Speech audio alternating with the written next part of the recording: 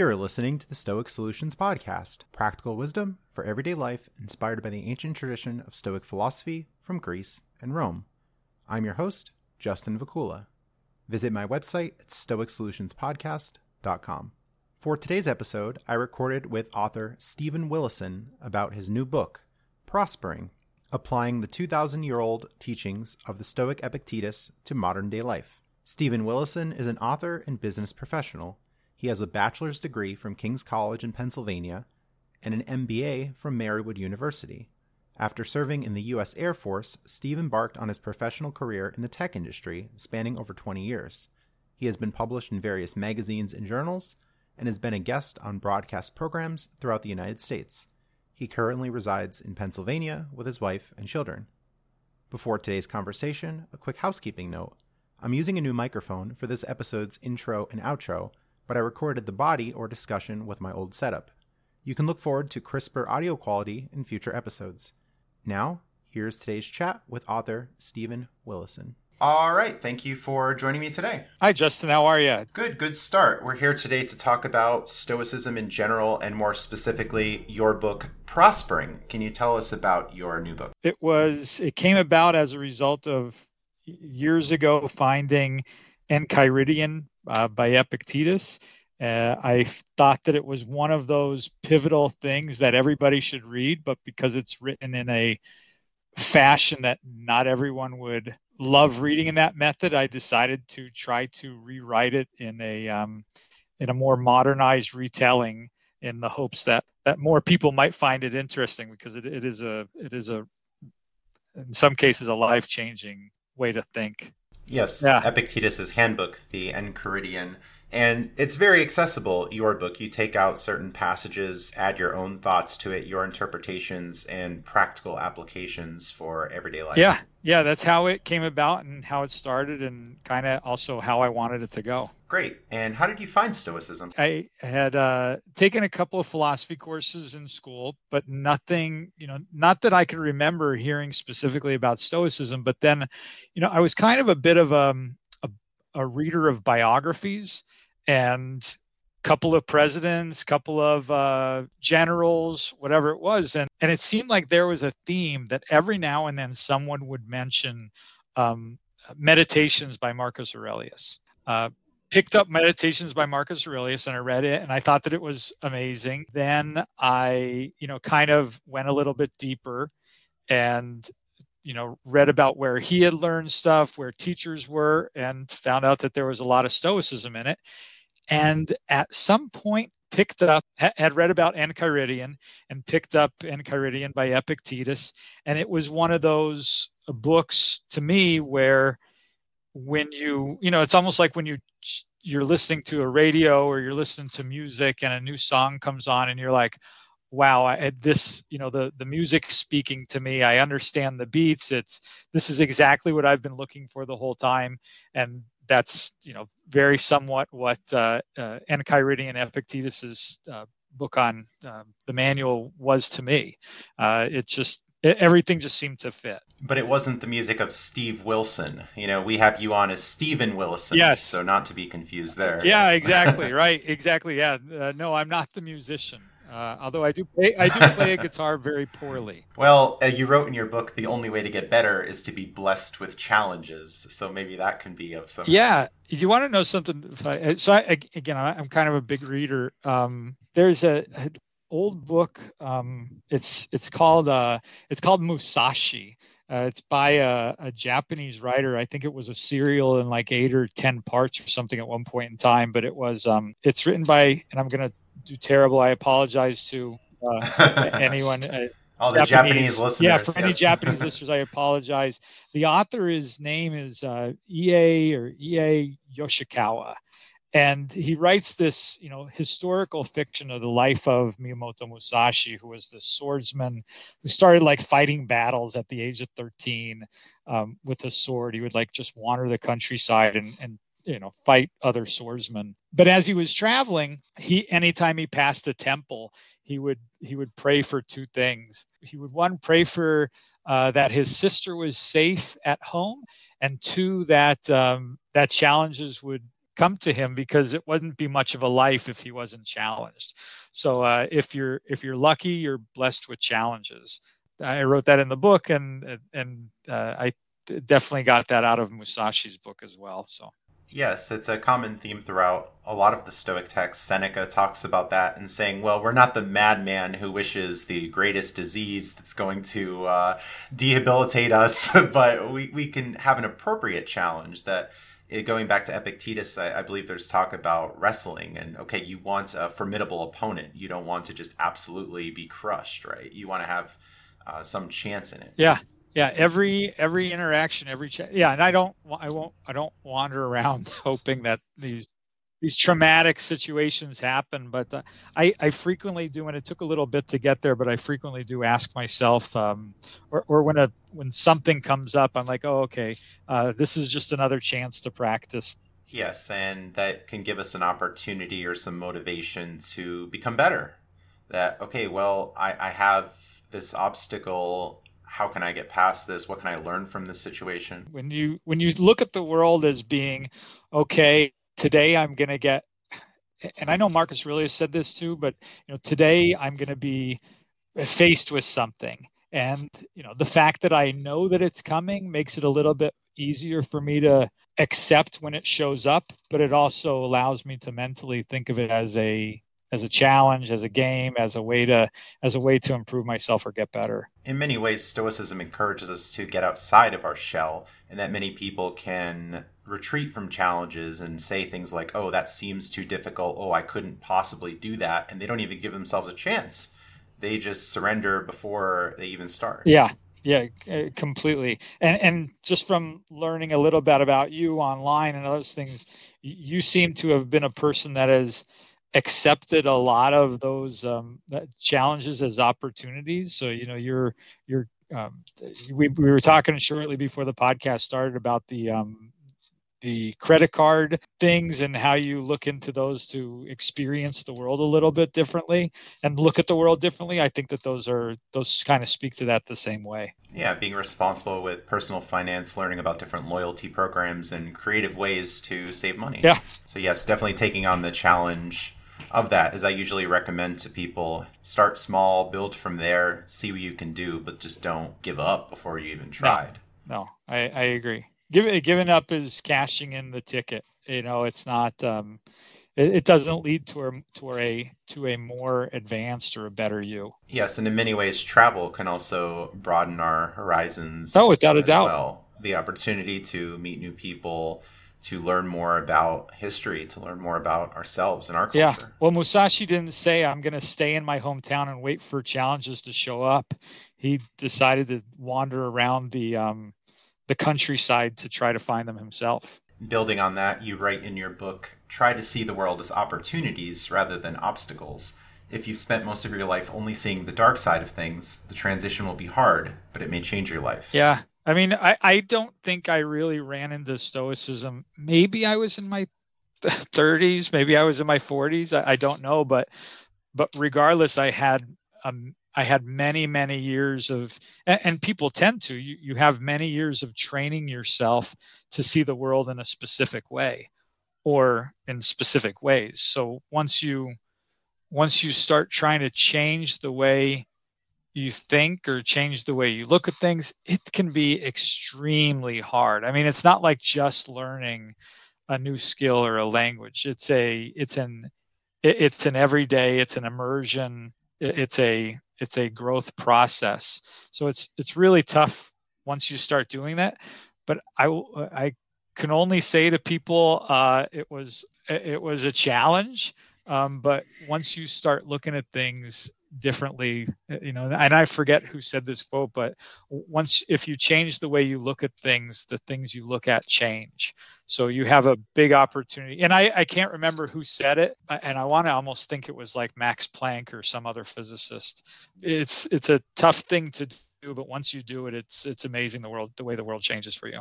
The first listener in the comment section to identify the quote will get 5 bonus points. Those points might not mean anything, like whose line is it anyway? If some listeners are familiar with that show, but that could be a bonus for some listeners.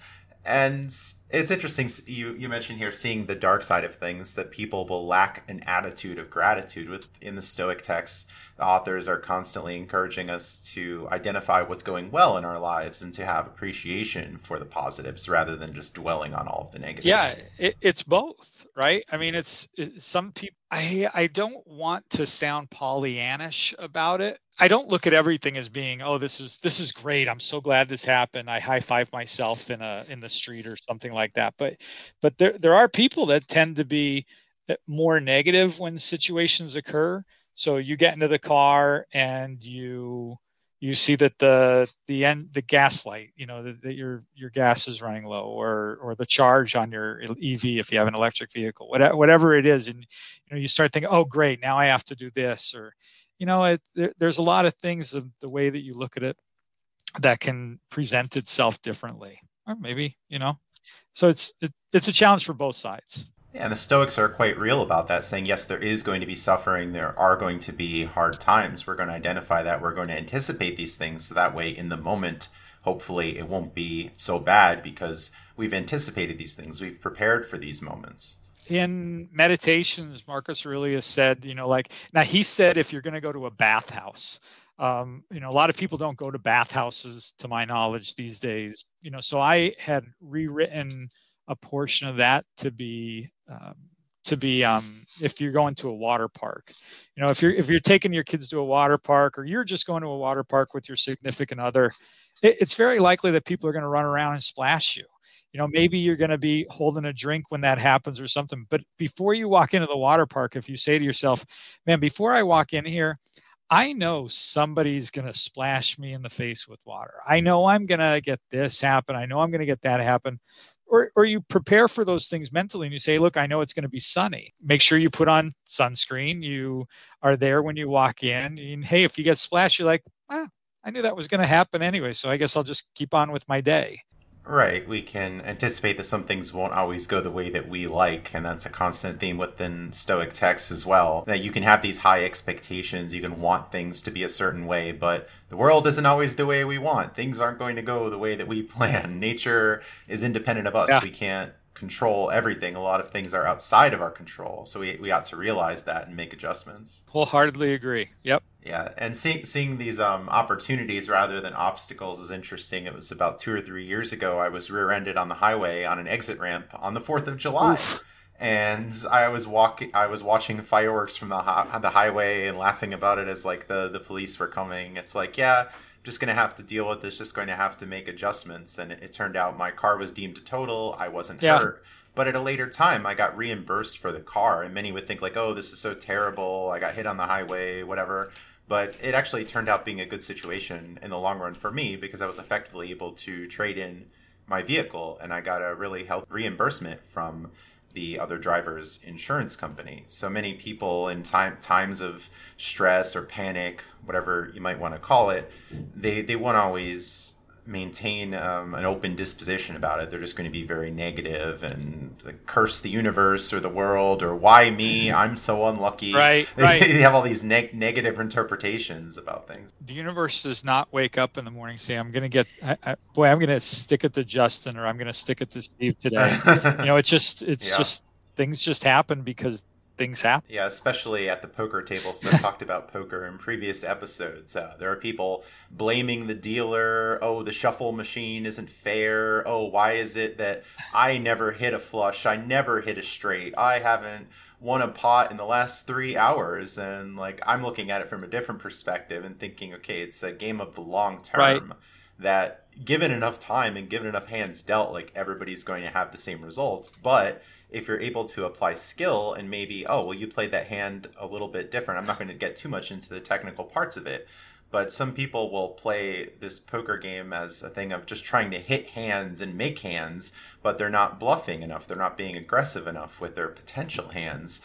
And they've taken on a suboptimal strategy. And if they were, other players will talk about strategy sometimes. Say like, oh, well, did you consider betting here? Oh, I didn't want to do that. I didn't want to do that. Oh, that's too risky, this and that. So they're just seeing it from this perspective of being unlucky. And it's particularly them that's cursed by the poker gods, right, or whatever the situation happens to be. Well, like you just said, if you sit down at the table and you've done your work, and you've prepared and you have a optimal strategy, right, then things will probably be better for you. If you walk out of your, and the same thing with Stoicism or just life in general, if you have a suboptimal strategy, it doesn't tend to go your way. You could get very lucky, but you could also get very lucky if you have an optimal strategy with how you're going to approach life. Epictetus talks about imitating those who play at dice, realizing that the results are outside of our control, but we can possibly apply some skill to games that we play or areas of life. Well, I mean, it's all a game, in some ways. Work, life, relationships, it's all some sort of and not to sound like it's like serious things are a game in all cases, but even serious things are a bit of a game. I'm trying to use, maybe game is not the right term for it, but it's something along those lines. Maybe game is treating it too childish, but everything's got its optimal and suboptimal strategies. Yes, the Stoics will use a lot of analogies within the text, comparing things to war, to games, to banquets, or all these different situations. Yeah, the banquet one's interesting. When I was going through that one, I remember that chapter because, Epictetus writes about visiting a banquet and reaching for food and stuff like that. That was a really interesting chapter, because my book, I don't know, is like 150, 160 pages or something like that. But, Epictetus is the Enchiridions, 52 chapters. They're very small. I don't know if it's ever been addressed, but for anybody that's new listening, it means the manual. So the book was written by Epictetus to be a manual for people to live their life by.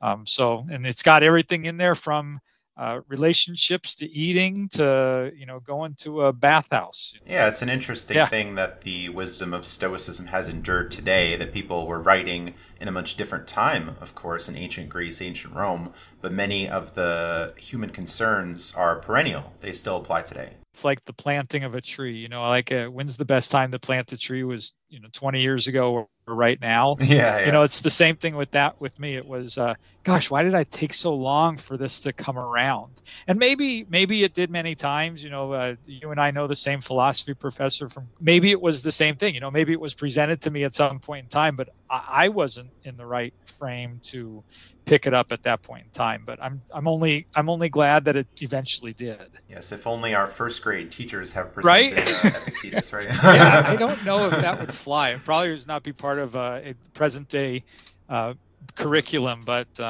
it may should be. Yeah. Yes, or at least early high school. Yeah. Somewhere middle school. I don't think it. How about for you? Went to the first. I mean, I don't think I took a philosophy class in anything except for college. So I don't. Yeah, college as well. Yep. I mean, I had always heard of Socrates or Plato or Aristotle, but I mean, I certainly never heard of Epictetus or Heraclitus or any of these people.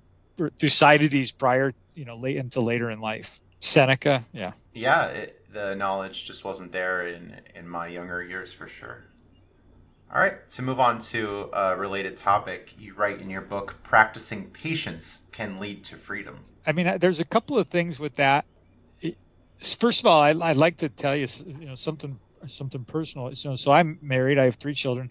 One of my children has Down syndrome. It wasn't, and I will tell you this in all honesty, it wasn't until a later point in time where she taught me, she has taught me way more than I've ever taught her or maybe learned, but she's taught me more about patience than anyone else ever has. But the patience to learn, the patience to grow, the patience to understand, leads to a lot of freedom. The patience to understand finances leads you to have more money. The patience of learning poker may lead you to get to have better hands. The patience of all these different things eventually leads to more of that. It's entertaining to me because I think a lot of people are in a hurry to aggregate and to assimilate or whatever, but it's the long road that seems to have the more avenues to freedom. Yes, we can make some temporary sacrifices in the present, have some sort of restraint, be mindful about our activities and saying, okay, well, maybe it's not a great idea to go to that fast food restaurant. Okay, yeah, the taste might be good for those 10 minutes or whatever, but then we're probably on the toilet later and not such great nutritional value there, when we could instead just go somewhere else or wait until we get home and fire up the rice cooker, or the right? passion or the patience to reflect, right? So I mean, if I do eat that fast food and it has a negative impact on me, if I don't sit and reflect on what it was that landed me into this spot, I may just end up in the same spot again in the future. So, but if I have the patience to reflect upon moments, it will lead me to hopefully not run into those moments in the future. Yes, things like money, wealth, health, status, the Stoics talk about, can be used for good or bad. It's not that money is a bad thing of itself, as we can use that for good purposes, but we can also use it for bad ends, and it could lead to compromising our own values, personal corruption, all of these negative things too. Some people just think, oh, I have to spend, I need this new thing to be happier or to compete with others. Yeah, I agree. It's it sounds like it's a good path, but it wasn't the one for me. Yeah, it's interesting when you see the more extreme examples of maybe professional athletes and celebrities where they just keep buying, they just keep spending, and then they come out years later and saying, hey, it still feels like I'm missing something, even though I had all these possessions, that I still ended up missing something. And I'm sure that they wish that they maybe have reflected on that earlier. But I don't know, maybe they're having too much fun on jet skis or whatever it was or whatever it was they were purchasing. Yes, the Stoics stress moderation in many cases. Yeah, okay, you can have that fancy meal once in a while. You can go and have this lavish thing, but just don't overindulge. Right.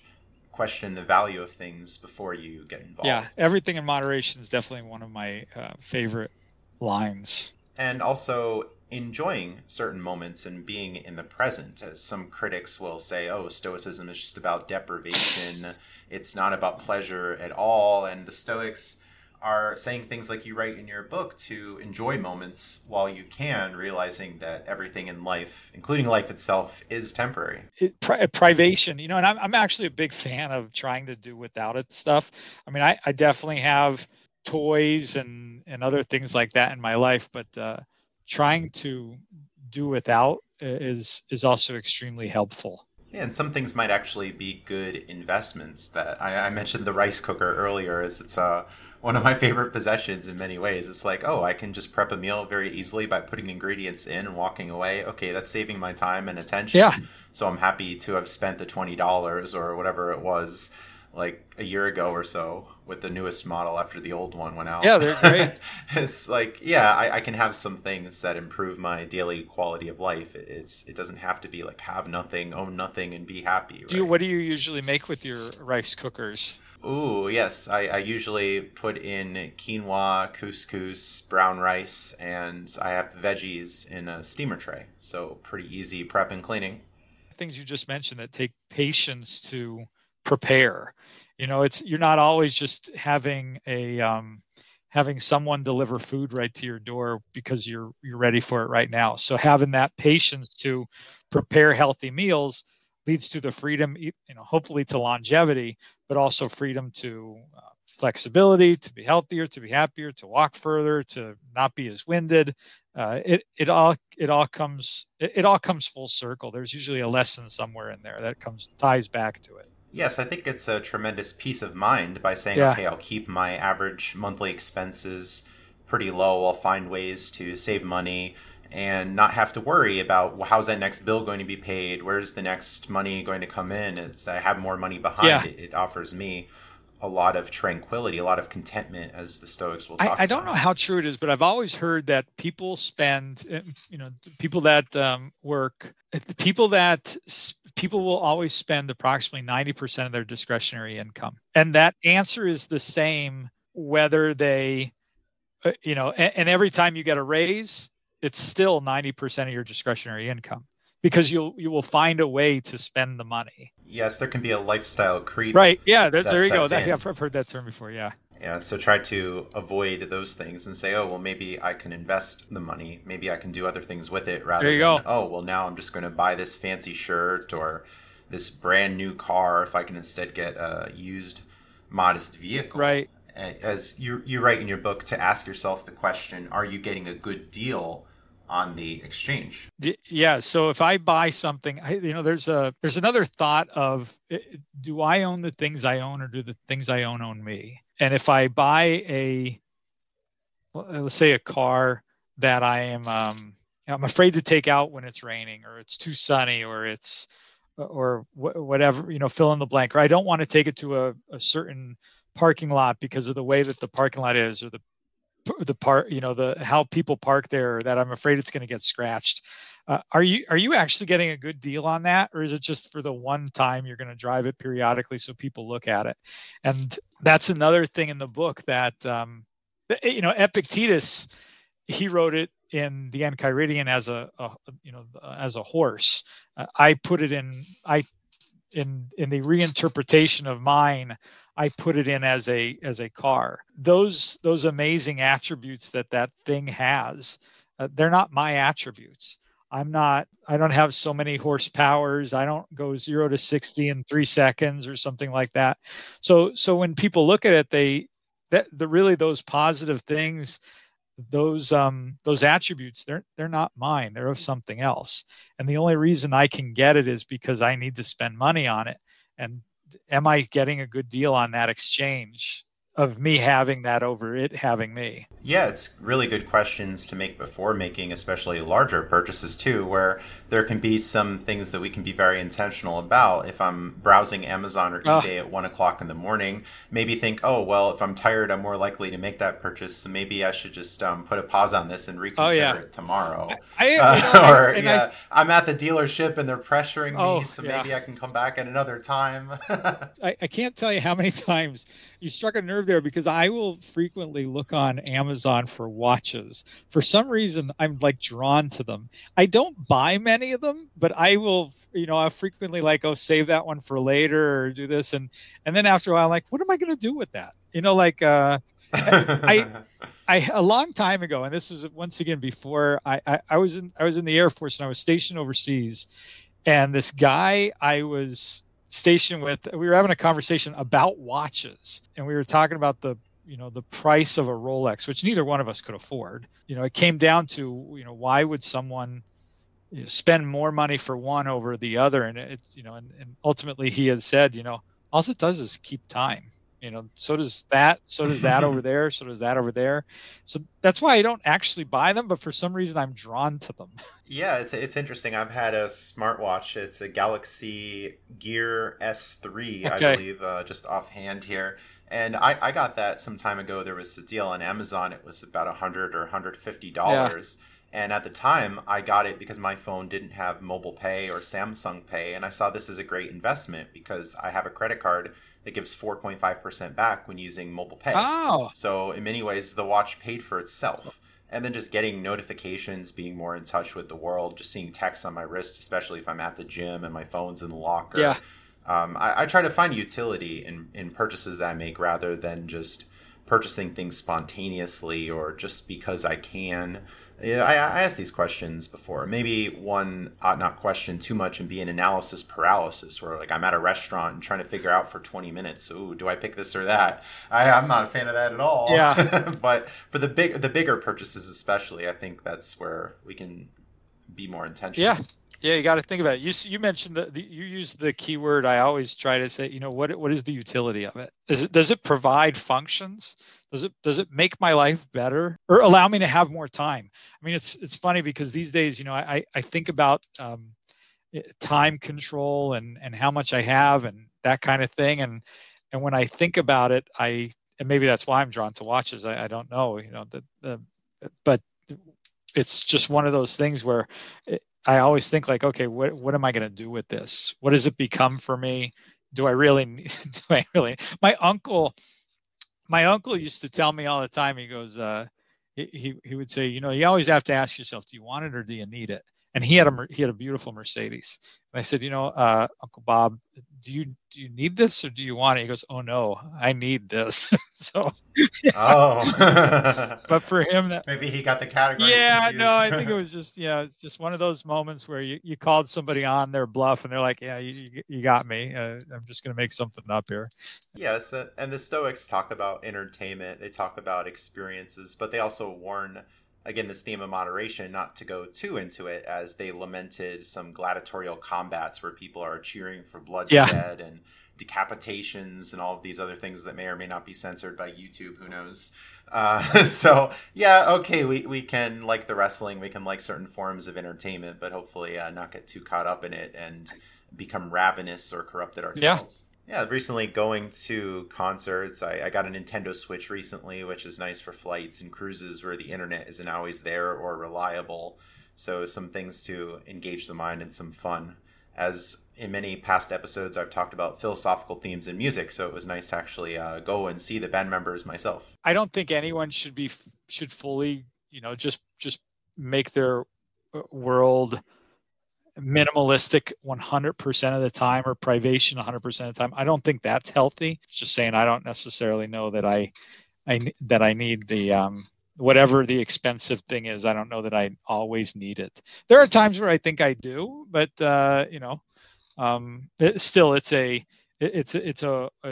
a weighing them kind of thing, for utility, for want, for need, for what it's going to do for me. Do I own it or does it own me? So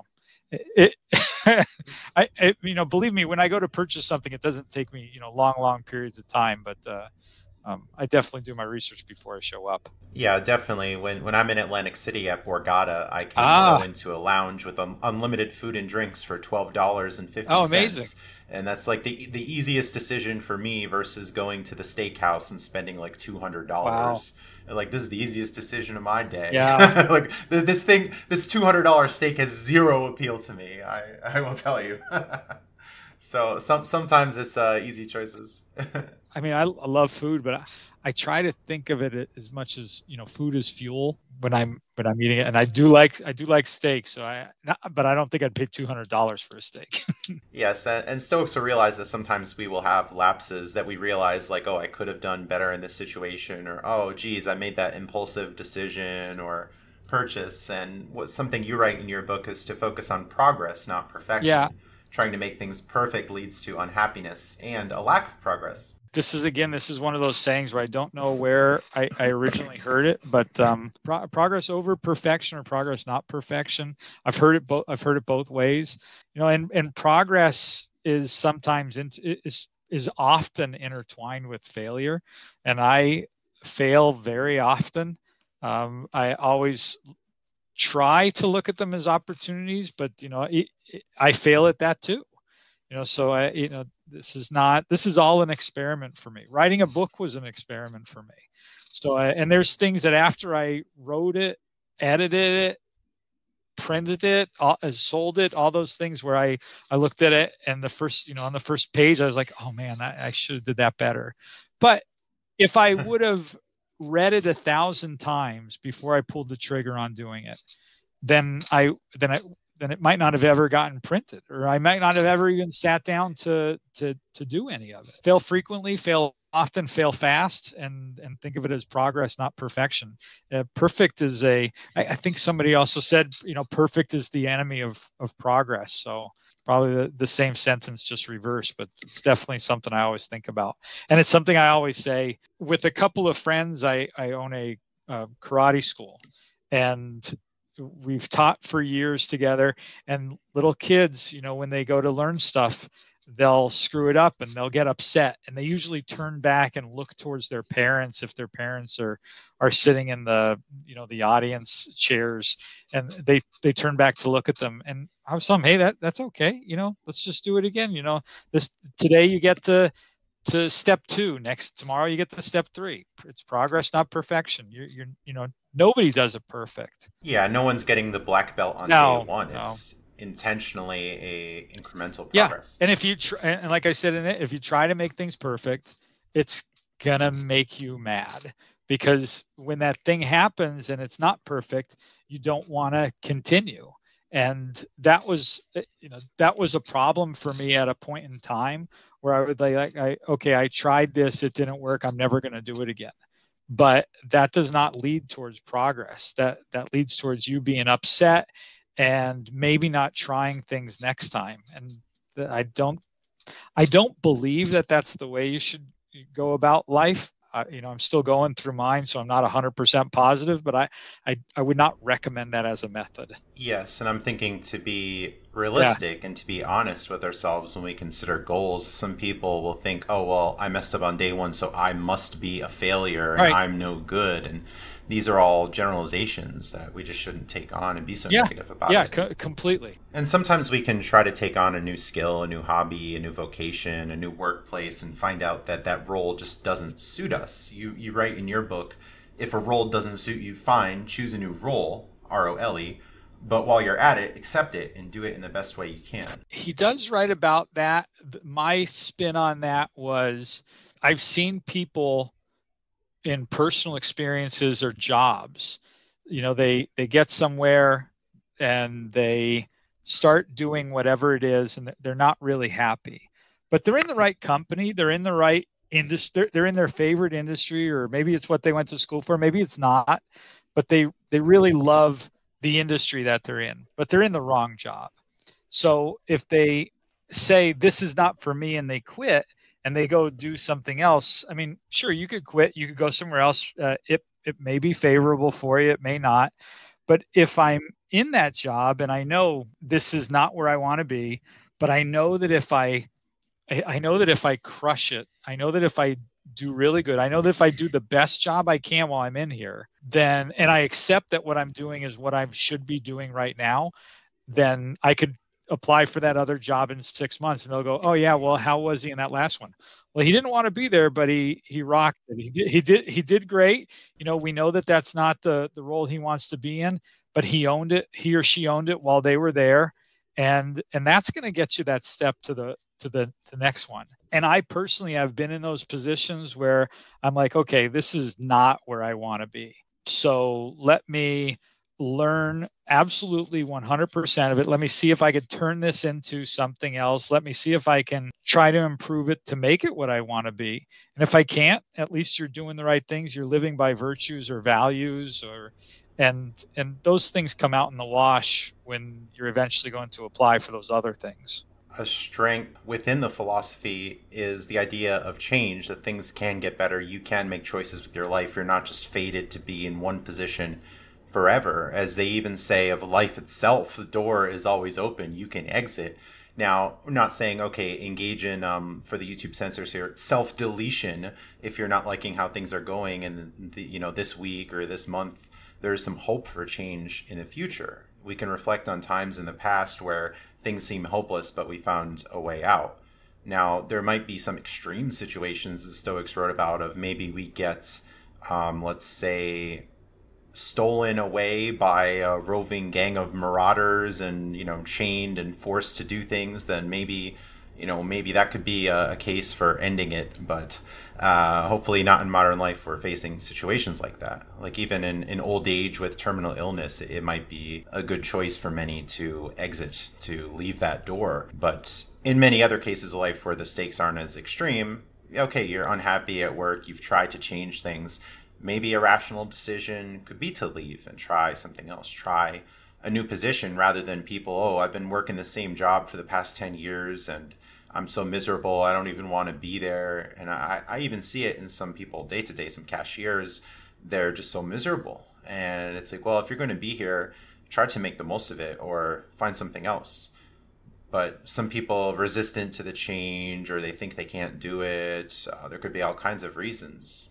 Stoicism, for anybody that reads about it, and unless this is the first time anyone's listening to a podcast on Stoicism, there is a big piece of Stoicism to look at things you can control, right? Can you to look at things from a binary of, do I have control over this or do I not have control over this?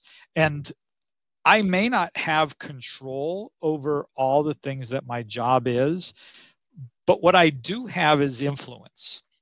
And I can influence the way that I could control the way I look at a job, but maybe I could influence the things that I do to impact that job. And there's a difference between control and influence. So if I didn't like my job, I have the control to quit. That's within my control. I mean, I could say, "Hey, this isn't for me. I control myself. I'm gonna leave. Thank you very much for the opportunity. It's just not for me." But I also have the opportunity to see it as a challenge, to go back to one of the other ones, to see it as a challenge and to say, okay, well, I may not control this whole thing, but let me see if I could influence the people that are coming through my line as a cashier and smile at them. Or maybe I'm allowed to wear a different hat every single day, or whatever it is. Maybe I could influence that role and in some capacity to then make it what I want it to be, but that's still a form of influence in the job, but control over myself. Yeah, a lot of ways to possibly tackle the problem. Or maybe, okay, you're working with a certain chain and maybe you can request a different location within the same company. Maybe, oh, well, cashiering isn't going so well, so maybe I can stock shelves or work in a different department. Or, oh, well, the security job here, loss prevention, isn't so great, so maybe I can try to be a cashier. Like, a lot of solutions rather than just totally giving up. But right. Yes, if all the fixes fail, then maybe it's time to move on and try something else. And again, that's where it comes back to, I always say to people, you're not a tree, so you can pick up your feet and move. A tree's got to stay where its roots are. If there's times, just remember you're not a tree. You can make the decision to move if you wanted to. I don't know if you've ever done jujitsu, but this guy used to do jujitsu with, a great guy. He was an instructor, and he would say, you got to remember when you're doing this stuff, it's tough to move another 200-pound person. It's pretty easy to move my own weight. So I can move me. But I have a real tough time moving you over and over again. The ability to remember that I can move me, or I can move my mind, or I can move whatever it is. I can move those things to change a lot of things about my life or the way I look at them. It's very tough to move another person, especially somebody. I don't know if anybody's tried to pick up a baby. Sometimes, like if they don't want to be held, it really fast. And now imagine that's a 200-pound person trying to influence you or just get you to tap or choke you out or whatever it is. Yeah, and even Marcus Aurelius noted that he's going to meet with difficult people. It's just an inevitable thing, and unfortunately some will have that at home, some will have that with family members, relationships, whatever the case can be, and they can feel very stuck. But even then, I think there's always some hope for change, even if it means exiting the situation, if that's the rational conclusion. That line in the beginning of it's like, I don't know, begin each day by telling yourself something. That is one of my favorite pieces of Marcus Aurelius's meditations, because that goes back to the water park for me. Begin before I walk into the market park going, hey, today I'm going to meet with a bunch of buttheads. They're not going to want to be in line. It's going to be hot out. They're going to be rude to each other. I know it's going to happen, so I might as well be prepared for it. Yes, and don't let those little things ruin the experience for you. All right, very good. And as we're wrapping up here, can you restate the title of your book where people can find it? It's Prospering, and it is on Amazon. It's under Steve Willison. The subtitle of it is Applying the 2,000-Year-Old Teachings of the Stoic Epictetus to Modern Day Life. That's pretty long, but just remember Prospering. And if you don't read this one, that's okay with me too, but definitely try to pick something up about Stoicism. Or the free versions of a lot of things about Stoicism online. It definitely can help influence a life. Very good. And I'll aim to put a link for your book in the show notes for listeners. And if you could state your name and spell it again for listeners. It's Stephen Willison, Stven. Last name is Willison, Willison. I always say it's like Will is on. Ooh, that'll do it. And how can people find you online? I am Will6769 on Instagram. WILL6769. I don't know where it came from. I think it just came when I applied for it. Your name has already been chosen. Here's a recommended one for congratulations, you have a name. But thank you for asking. I was ill prepared for those questions. Oh, no problem. All right. Any other closing thoughts? No, other than I appreciate you and what you're doing. I've, in preparation for this, I reread Marcus Aurelius, which I've probably reread Marcus Aurelius 3 or 4 times. Epictetus many, many times. Had listened to a bunch of your podcasts. Whether they be on Stoicism and other very interesting topics. You have a lot of great guests on, so I think it's wonderful. As well as trying to listen to some of them on the credit cards, which are new to me, but I definitely think that it's interesting stuff. Yes, the hurdy-gurdy travel podcast, like the music instrument. But thank you, Justin. All right, very good. And we'll be in touch afterwards. So thank you for coming on. Thanks to listeners for tuning in. Stay tuned for more content. Thanks for listening, and stay tuned for more content. See the show notes for more information and links surrounding topics discussed in this episode. Support my efforts through my Patreon page, found at stoicsolutionspodcast.com.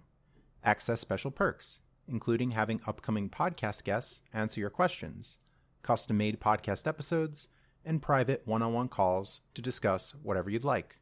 Visit my other podcast at hurdygurdytravel.com, that's HURDYGURDY travel.com, to learn how to make money, save money, and travel the world at low cost with credit card rewards, deals, and loyalty programs. Meet me in person during monthly meetings in Willow Grove, Pennsylvania, with my group Greater Philadelphia Travel, Credit Miles and Points, found at meetup.com/Philly Miles and Points. Find me in the 2022 book Stoicism Today, Selected Writings, Volume 4. Order a paperback or Kindle version of the book from Amazon.com. Find a link in the show notes. Thanks to generous patrons and fans of this podcast who help support my work. Have a great day.